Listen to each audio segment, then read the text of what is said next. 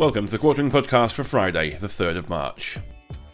First up, Jimmy Kimmel destroyed over meltdown and attack on Aaron Rodgers backfires hilariously.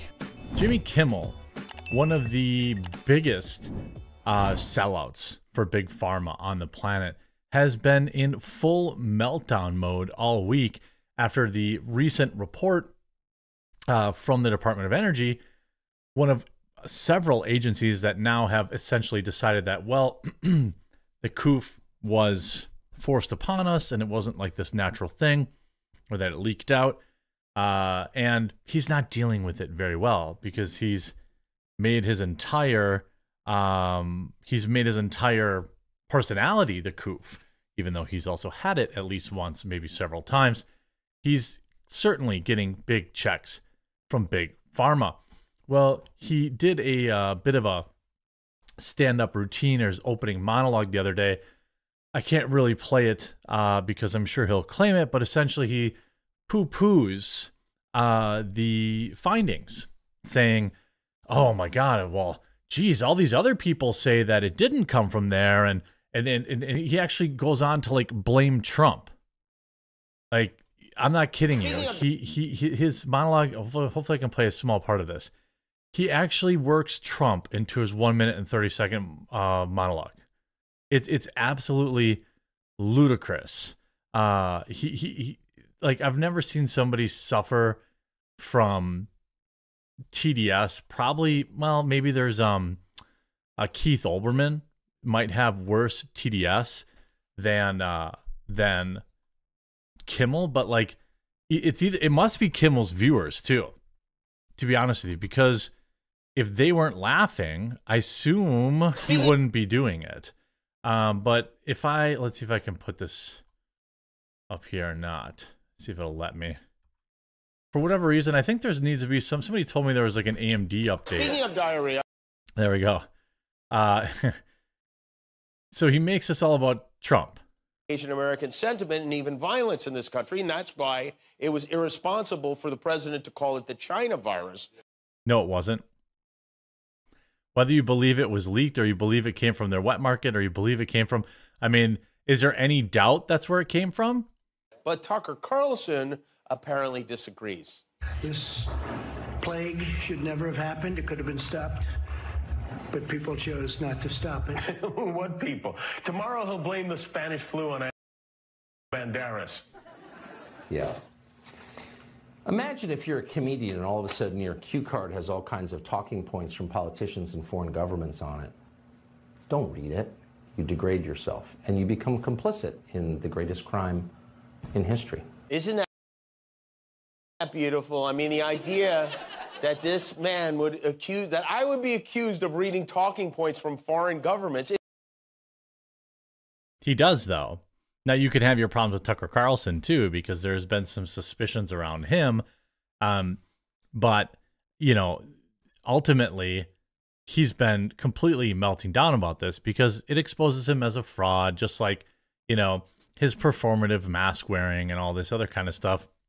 Never forget, though, that this guy who got the COOF, right, who has quadruple poked, you know, he's probably got 10 or 12 of them.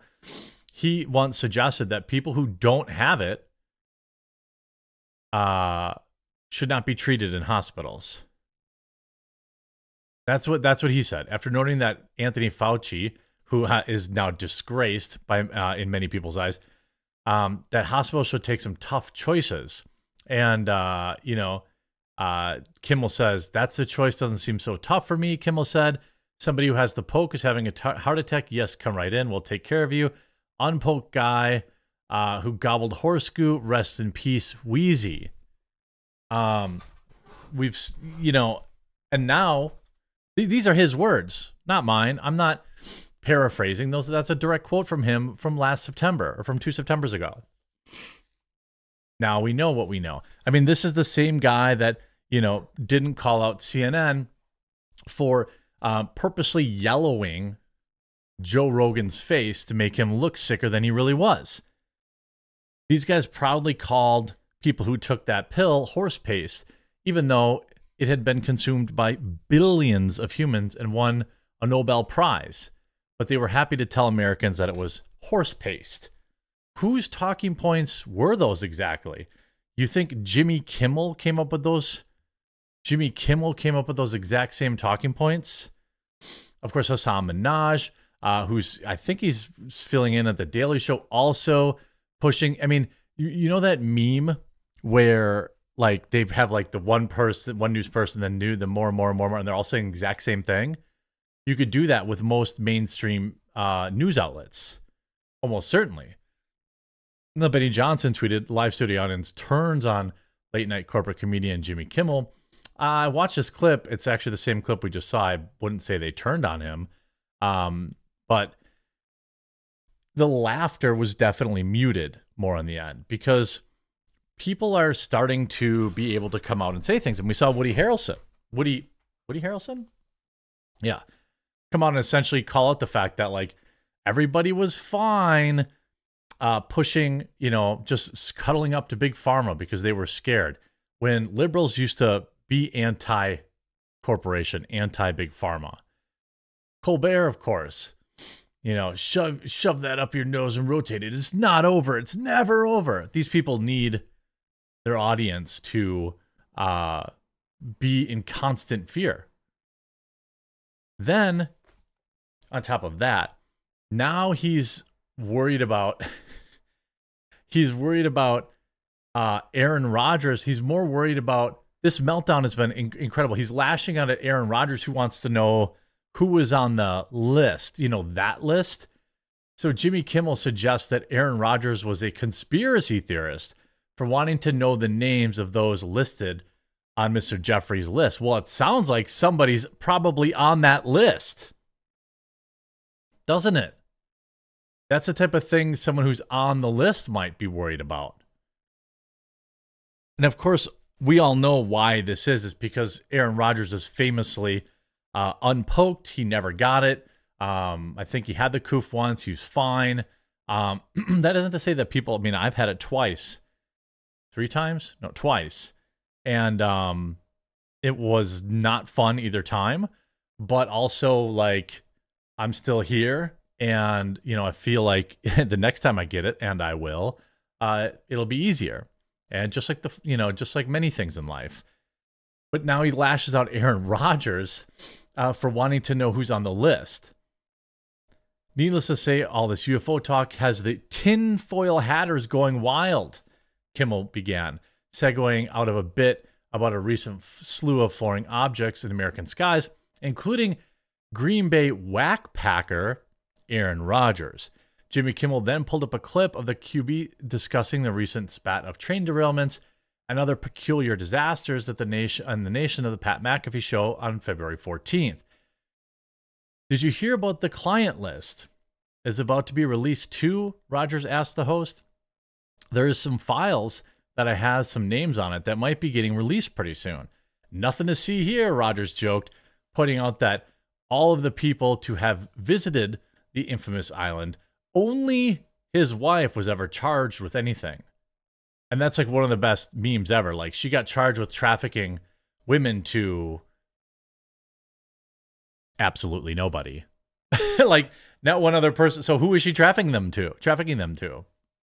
Who is taking part in her business? Rodgers wasn't the only one targeted by Kimmel this week. The host also took aim at former President Donald Trump, Tucker Carlson, for suggesting the former was racist, for suggesting the coup was the fault of the Chinese government, and labeling the later a Russian asset.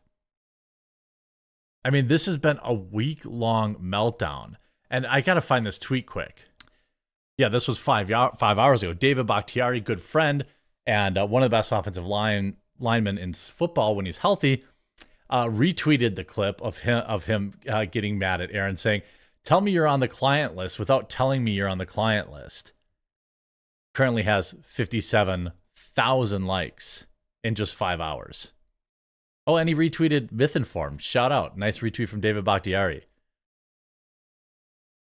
I also love how he throws out concussions like they're a topic to joke about too.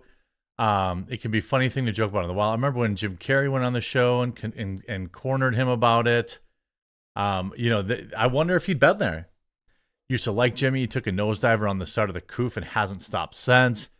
Dang, I usually like Jimmy, but this is something. Not sure why everyone wouldn't want to see the list released unless you have something to hide. I mean, that's my quarterback. You know, I hate agreeing with Packers fans, let alone their players, but you're the man, Dave. I mean, yeah. I mean, it seems like he's probably on the list, doesn't it? You know, it seems like he must think he's on the list, or he's worried that someone he knows is on the list.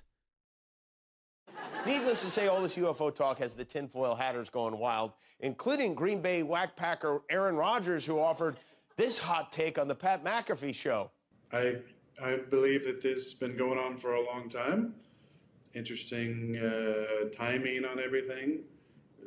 What he's saying is you wonder if there's something. A guest just came over who Ruby really likes. If you can hear her whining, she's happy, not angry. You know, he's talking about there's all this stuff going on, and it seems odd to convince, you know, to maybe hide the fact or distract people. Oh. Might be time to revisit that concussion protocol, Aaron. Ha! You have brain damage if you want to see all the. Is this guy support trafficking? Does Jimmy Kimmel support that? It sure seems like he might. Wouldn't he want to see these people brought to justice? I would assume he did. But the Kimmel meltdown continues as his show's ratings continue to tank, and it couldn't happen to a bigger piece of garbage on the planet. And next up today, Joe Rogan and Russell Brand blast YouTube censorship and reveal special treatments on JRE podcast. An interesting conversation happened on the Joe Rogan podcast yesterday. Is about 2 minutes of it that I wanted to highlight in terms of the Joe Rogan and Russell Brand's treatment by YouTube. In some cases, special treatment, which is extraordinarily frustrating as a creator who isn't exactly tiny. I get it, but I'm still just like anyone else on this platform. Just, you know, I'm as close to Joe Rogan as any creator on this platform. You know, the guy's in his own stratosphere, but it still sucks to hear that. And also, it was interesting to hear them call out and give some free promotion to new platform alternatives, in particular, Rumble and others. We all know that Russell Brand has an exclusive deal on Rumble, and it's just good to see overall, even though some of the information revealed was a little disappointed. So now Rogan says that he had a 25% increase in revenue on videos that were previously demonetized. But after signing the deal with Spotify, YouTube suddenly decided that, oh, yeah, I guess these videos are okay for ads to run on now. This is extremely frustrating. I'm going to start with kind of look, I don't blame Joe personally. He probably doesn't even handle this stuff. Unlike most, you know, content creators who, you know, we all scream into the void when we need help from YouTube. But it's very interesting. A 25% change in revenue is a life-changing number for a lot of creators. You know, okay, if you're making $10 a month, maybe it doesn't matter. But if you're on the cusp of like being able to support yourself, creating content, this, that, and the other thing, it would be everything. You know, we see, you know, in February, I took almost a 50% hit to my revenue. There's a reason I'm pushing memberships. It's not because, you know, I love them, but I have to create more content for members to incentivize people to sign up so that I'm less susceptible to those wild swings one way or another. Even Joe Rogan has to do these type of things. But he had mentioned this one other time before on his podcast, where suddenly after the Spotify deal was announced, it was remonetized. However, it says Joe Rogan's move from Spotify to Spotify from YouTube was an economically motivated move. One of the biggest deals involving a podcast, Joe Rogan moved his popular show to Spotify in a huge deal and hasn't looked back since then. In a recent episode of his podcast, the 55-year-old hosted stand-up comedian Russell Brand. The conversation between the two landed them on the topic of how different platforms worked around demonetization to curate their content. The episode saw the JRE host remembering how his revenues went up by 25% when he announced his departure from YouTube. Like, that's extremely frustrating. Essentially what's happening there, and I think what he said in an earlier recall was, now maybe it was all of a sudden there was suddenly more market interest in advertising on his videos, but if YouTube demonetizes a video, I can't choose to run ads on it. Like, it doesn't work that way. Many of you have seen my ads on, like, you know, on Tim's videos or Daily Wire videos or all these type of things. Russell Brand hosts a show called Stay Free with Russell Brand. He was of the firm opinion that the information guidelines coming from YouTube were derived from organizations like the WHO. I agree with that. And such made him move away from YouTube to Rumble. I am also sure that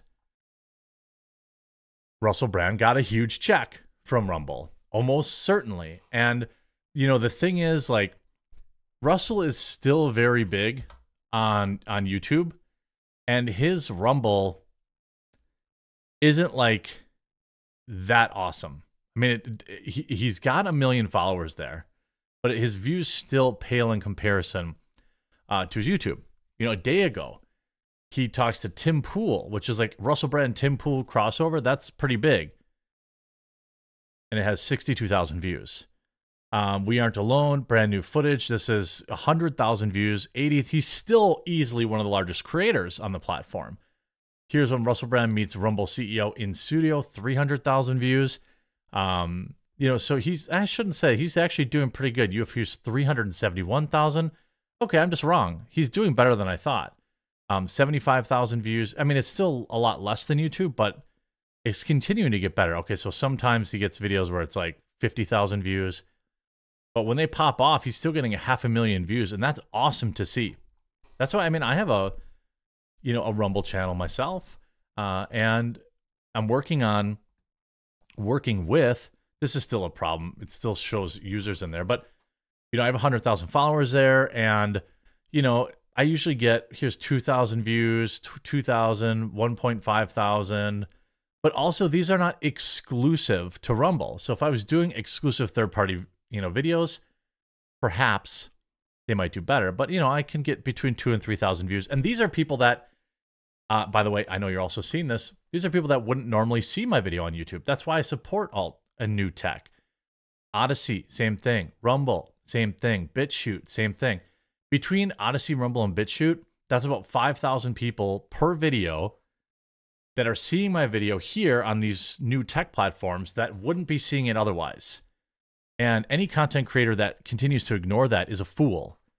You know, I still wish I knew why people like PewDiePie and other people wouldn't just click. It takes like 2 clicks. It's not about the money. Here's a video I did that got 5,000 views. It's not about the money. I don't make any money on Rumble. But these are people, like with creators, I say this time and time again, if you're a creator watching this video and you don't merge your channel with Rumble, you're just a fool. First of all, if you ever get banned off YouTube, you'll have a somewhat of a platform built up there, right? 100,000 followers I have on Rumble, and 1% of them watch my videos. But if I got banned off YouTube, all those people, that's why they're like Solidarity subscribes.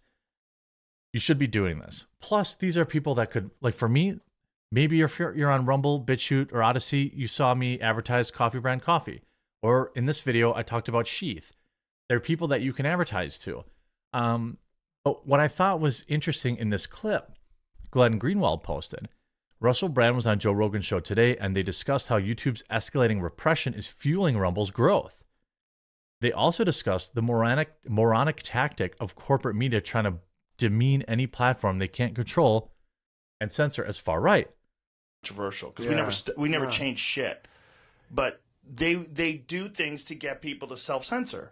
Of course. And I mean, I'm one of the biggest examples of this, right? The Koof, bad guy from WW2, hanging around by the playground, all these things.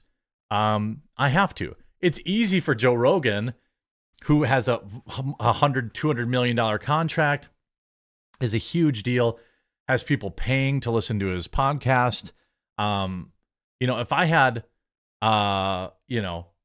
50,000 people backing me on Subscribestar or something like that, I wouldn't need to worry about it. But this is just the reality of it. Rumble doesn't do that. It was exactly. What was difficult for us when YouTube was our primary platform is something we would look at your content. All right, that's the title of this Rogan video. This is the content. Okay, well we can try that, and then we would get demonetized, and it becomes like a weird algebra. You change this word, you change that word, you have to alter it. There's certain things you know that you can't say.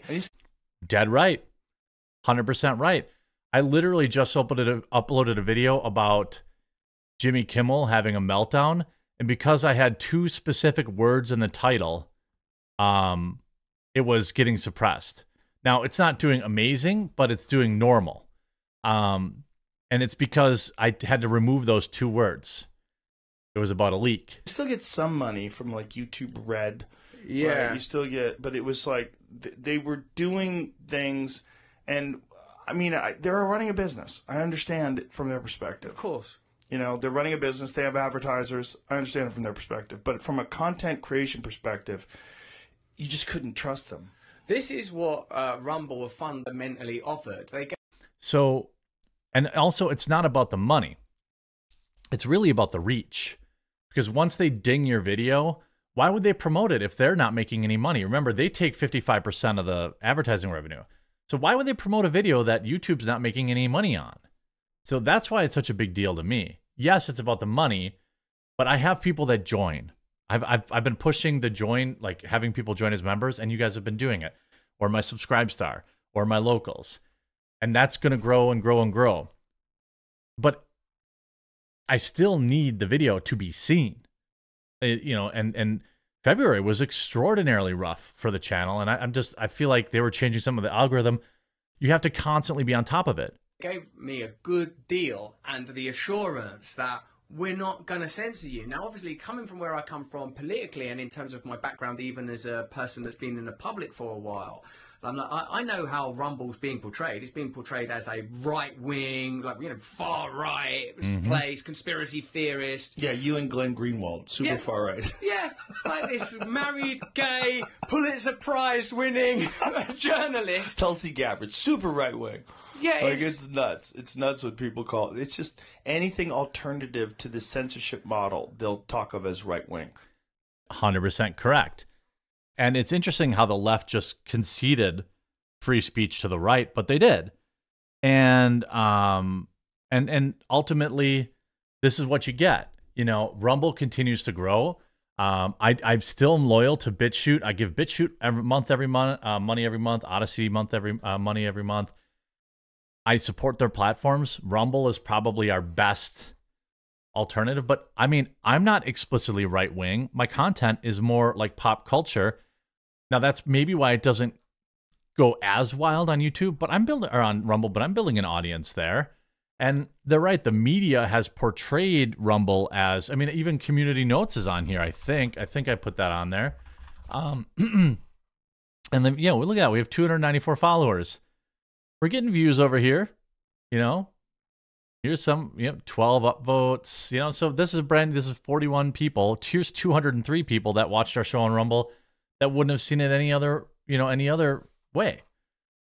So, I think they're right that the smear tactics of mainstream media is really about, hey, these people don't make their content creators fall in line. Spotify certainly took a lot of heat over some of Joe Rogan's comments, and I'm glad to see that they kind of held fast on that.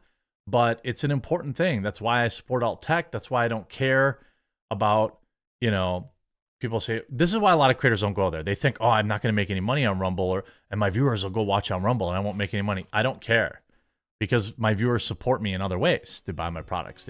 So it's just an old way of thinking that needs to go by the wayside.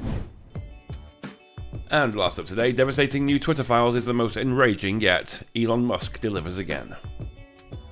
Now, there was an interesting Twitter files that came out that was kind of combined with this federal spending stuff that's going on. $74 million a year being spent by the federal government to silence United States citizens. Of course, a direct violation of our First Amendment rights, but how they've used it, how they've used social media companies to exercise this censorious behavior has been revealed in a lot of these Twitter files. But in this latest one, we get some very, very interesting stuff. So I want to start with this article that came out today or yesterday, how the feds spent $74 million a year to try and censor Americans. Have you ever tweeted about Russia? You could be tarred as an unwitting proliferator of Russian narratives by the United States government scorekeepers. Do you support the French Yellow Vest anti-lockdown protests? Well, now you're Russian aligned, according to the United States government. Are you a Cuban immigrant to America? A federal contractor might try to get you banned on Twitter because you're a Hindu nationalist. Journalist Matt Taibbi is back with perhaps the most bizarre installment yet of the Twitter files. This is via the New York Post. Americans' freedom of speech is increasingly endangered by a vast, federally funded disinformation industrial complex. The feds and their contractors are going even more wild goose chases to suppress any views that the Washington establishment disapproves of. Now, this is an important video, and I hate that I have to put it out on a late Friday, but that's when the information came out, so please do share this out there. Taibbi reveals the devastating secret behind the sprawling complex of disinformation studies, labs at top universities. Most experts know absolutely nothing at all. In 2016, President Barack Obama issued Executive Order 13721 to establish the Global Engagement Center, the GEC, to counter the messaging and diminish the influence of international terror organizations. GEC is based in the State Department, but also partners with the FBI, CIA, Department of Homeland Security, National Security Agency, and Defense Advanced Research Projects Agency. What could possibly go wrong? Well, everything. Thanks to the GEC, Americans' information warfare mechanism turned inward against threats in its own population, Taibbi wrote. Disinformation became the most fashionable crusade. Disinformation is so perfidious that the GEC tries to keep its operations secret. The center has a budget of $74 million and reportedly gave to at least 39 different organizations whose names were all redacted in an Inspector General report. GEC funded a secret list of subcontractors to help pioneer an insidious and idiotic new form of blacklisting, as Taibbi puts it. There are foreign government Twitter accounts, the same as U.S. government secret accounts aided by Twitter, that are used for propaganda purposes. But GEC, whose motto is to, quote, be close enough for government work, relies on the carpet blasting vast numbers of Twitter targets in hopes of hitting bad guys. GEC has doubled their budget by aggressively overstating threats through unverified accusations, according to a top Twitter official. GE sent Twitter a list of 5,500 names believed to be, quote, Chinese accounts engaged in state-backed coordinated manipulation. The list was so sloppy, it included multiple Western government accounts, at least 3 CNN employees based abroad. Twitter's trust and safety chief, Yoel Roth, scoffed at the list in an internal message, saying, what a total crock. GEC alerted Twitter to almost 500 accounts as foreign disinformation on ludicrous grounds, such as users simply tweeting hashtag Iranians debate with Biden, including personal acquaintances of the New York Post's op editor. In June 2021, a GEC contractor sent Twitter messages, hi guys, attached you'll find around 40,000 Twitter accounts that our researchers suspect are engaging in inauthentic behavior and Hindu nationalism more broadly.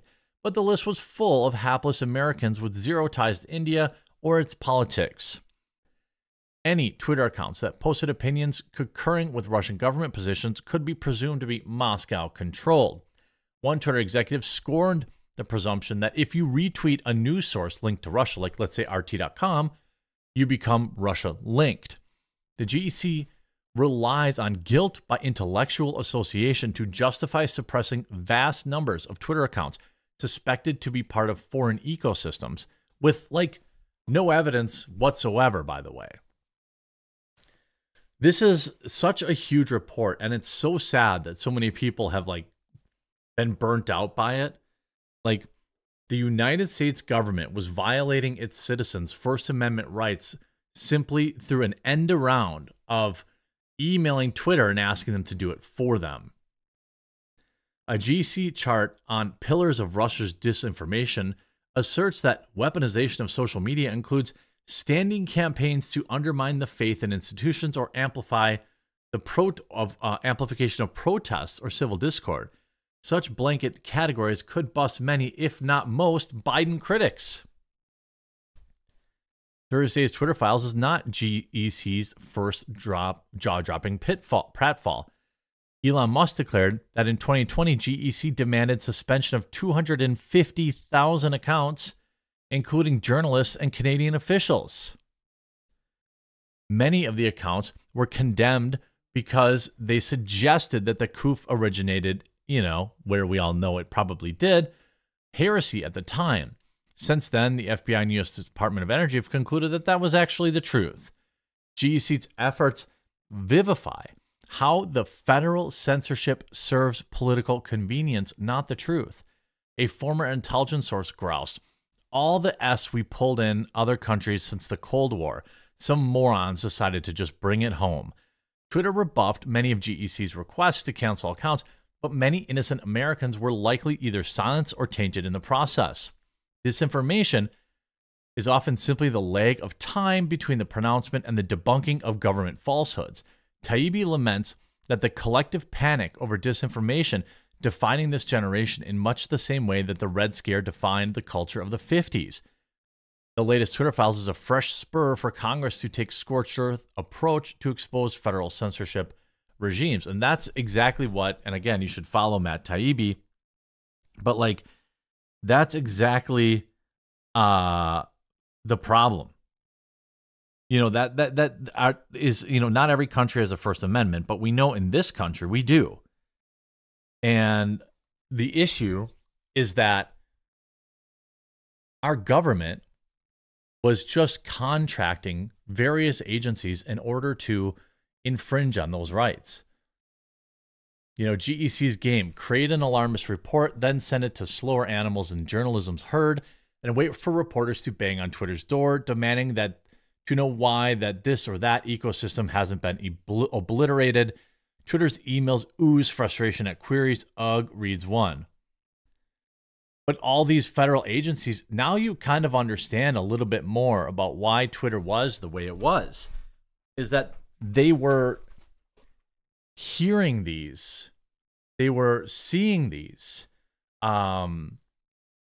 requests constantly from government agencies. And they probably felt like, wow, this is something that we should probably listen to. We got an email from the FBI. Twitter probably never thought that it would be in the position of trying to protect its customers' First Amendment rights, but now has become an absolute requirement of any social media. This is absolute insanity. Millions of tax dollars spent to suppress American citizens' free speech. This is not okay. I hope, I'll keep this video kind of short, so make sure you check out Matt Taibbi's thread. And if you haven't yet, make sure you click like on this video and you share it. And don't forget to check out, if you haven't yet, Private Internet Access. Unlock all that sweet global content, protect your computer, and get a massive discount. Link in the description. And we'll talk to you again real soon.